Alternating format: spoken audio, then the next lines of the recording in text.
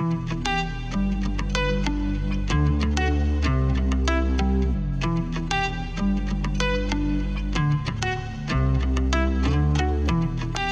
and welcome to the Ordinary Church Podcast. This is a podcast about the church and for the church. I'm Connor, I'm here with Mike, and we are excited to be with you. If you caught the podcast last week, Mike started by asking me a completely random question that I hadn't heard before, and so today the tables are turned, and I'm going to be asking you a question, Mike. So I'm ready. I don't even know what it is yet. It's coming to mind as I'm saying it. So Here's my question for you. My question for you is this. Oh, man. Okay. Here's my question. Silly question, but NFL season is about to begin. Is that true, Tanner? I don't know.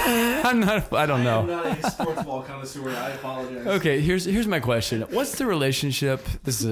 We'll see where this goes. What's the relationship between a Christian and sports?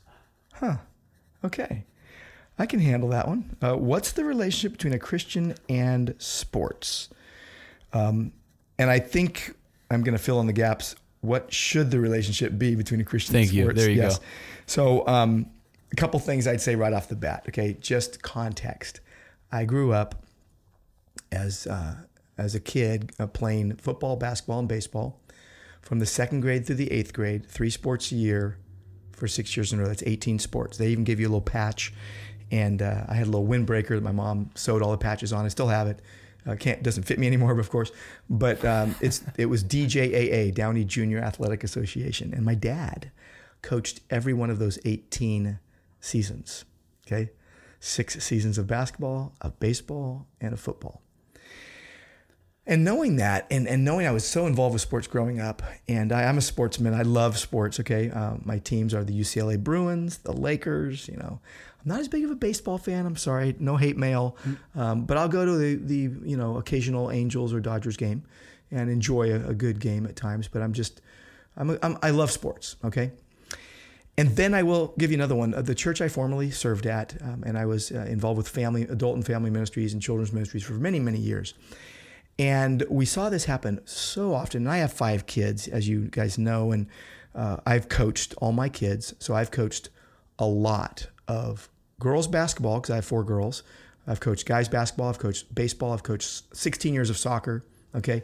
And a lot of times it was 2 teams at one time during one season. Okay. So a lot of sports. And there were those days where they would give us a Sunday game. And I'd be like, I'm supposed to be, leading communion and to be the service host, or no, I can't make it. And I would work with the people, my commissioners and what have you. But I even wrote a letter once. You don't know this, but I wrote a letter once to my former church, to all the parents, about how sports can become an idol and how we need to really look at our priorities. And there will be some people who will say, it's just a season of life. We're going to get through it in the 6 to 10 years or whatever it is.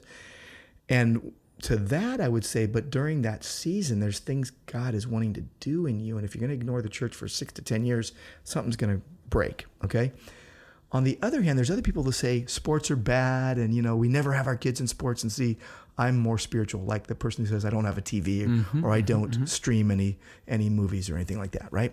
So we've got to think about it in a sweet spot. And I would say this, Colossians 3:4. speaks of Jesus being our life, okay? Colossians 1:27, Christ in you, the hope of glory. And then Colossians 3:4, Christ who is your life. The idea that your whole life is wrapped up in Christ, that a Christian is a Christian wherever they go. They need to be engaged in the local church and not forsaking the assembly. And if you ask that question, what's the relationship supposed to be between a Christian and sports? I'd say pretty much like any other relationship in life that shouldn't eclipse Jesus and the church, okay? You shouldn't neglect your family. You shouldn't neglect the church. You shouldn't neglect Jesus. You shouldn't neglect the word. If you are so wrapped up in sports such that that's the only thing that gets you excited in life, you have issues, okay?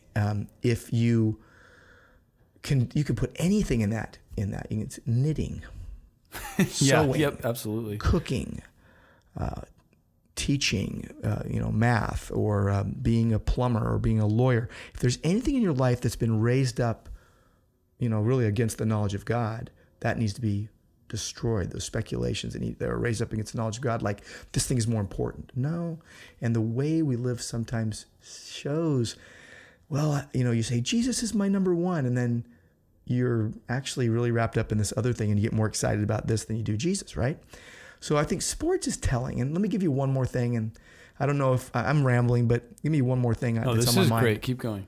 Okay, one more thing on my mind is at a sporting event, I can get as excited as anybody else about my team or the team I'm rooting for at the time winning. I remember when Texas beat USC in the national championship football game. I believe it was 2006 or 2007. I can't remember, but I was really excited when USC lost, okay, and when Vince Young beat them. And I was never a Texas fan before that. But my son Michael and I, we were like whooping it up. We were on the ground with our feet kicking up in the air while everyone in the family is watching us going, you didn't root West Coast, And we're like, USC finally lost. You're going to have to send this episode to a certain pastor of Voyagers who... Oh, really? Someone who likes USC? Yeah, you know who I'm talking about. Oh, my friend Mark Van Landingham that won't be named right now? Yes. I love that man so much. I gave him once a signed football that I got signed by Pete Carroll.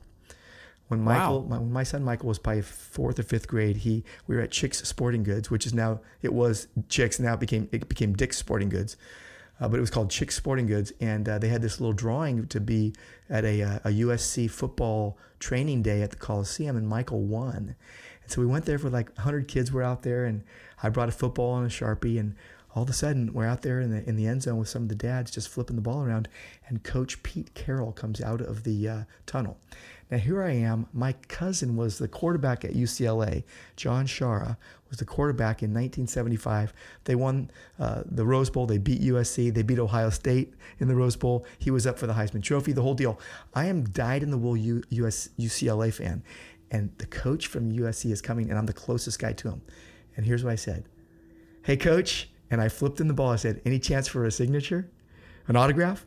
And he signs my ball, flicks it back to me, and I just say, hey, appreciate what you're doing, Coach. I gave him some good words. And then I gave that to Mark Van Landingham. So if he's listening, he will be listening to this. Mark, I love that man so dearly. And he's a big fan of USC. But when I left Voyagers, I will say, when we were coming over to Grace Church, right there, see those 2 UCLA helmets? Oh, yeah. One is signed by Troy Aikman.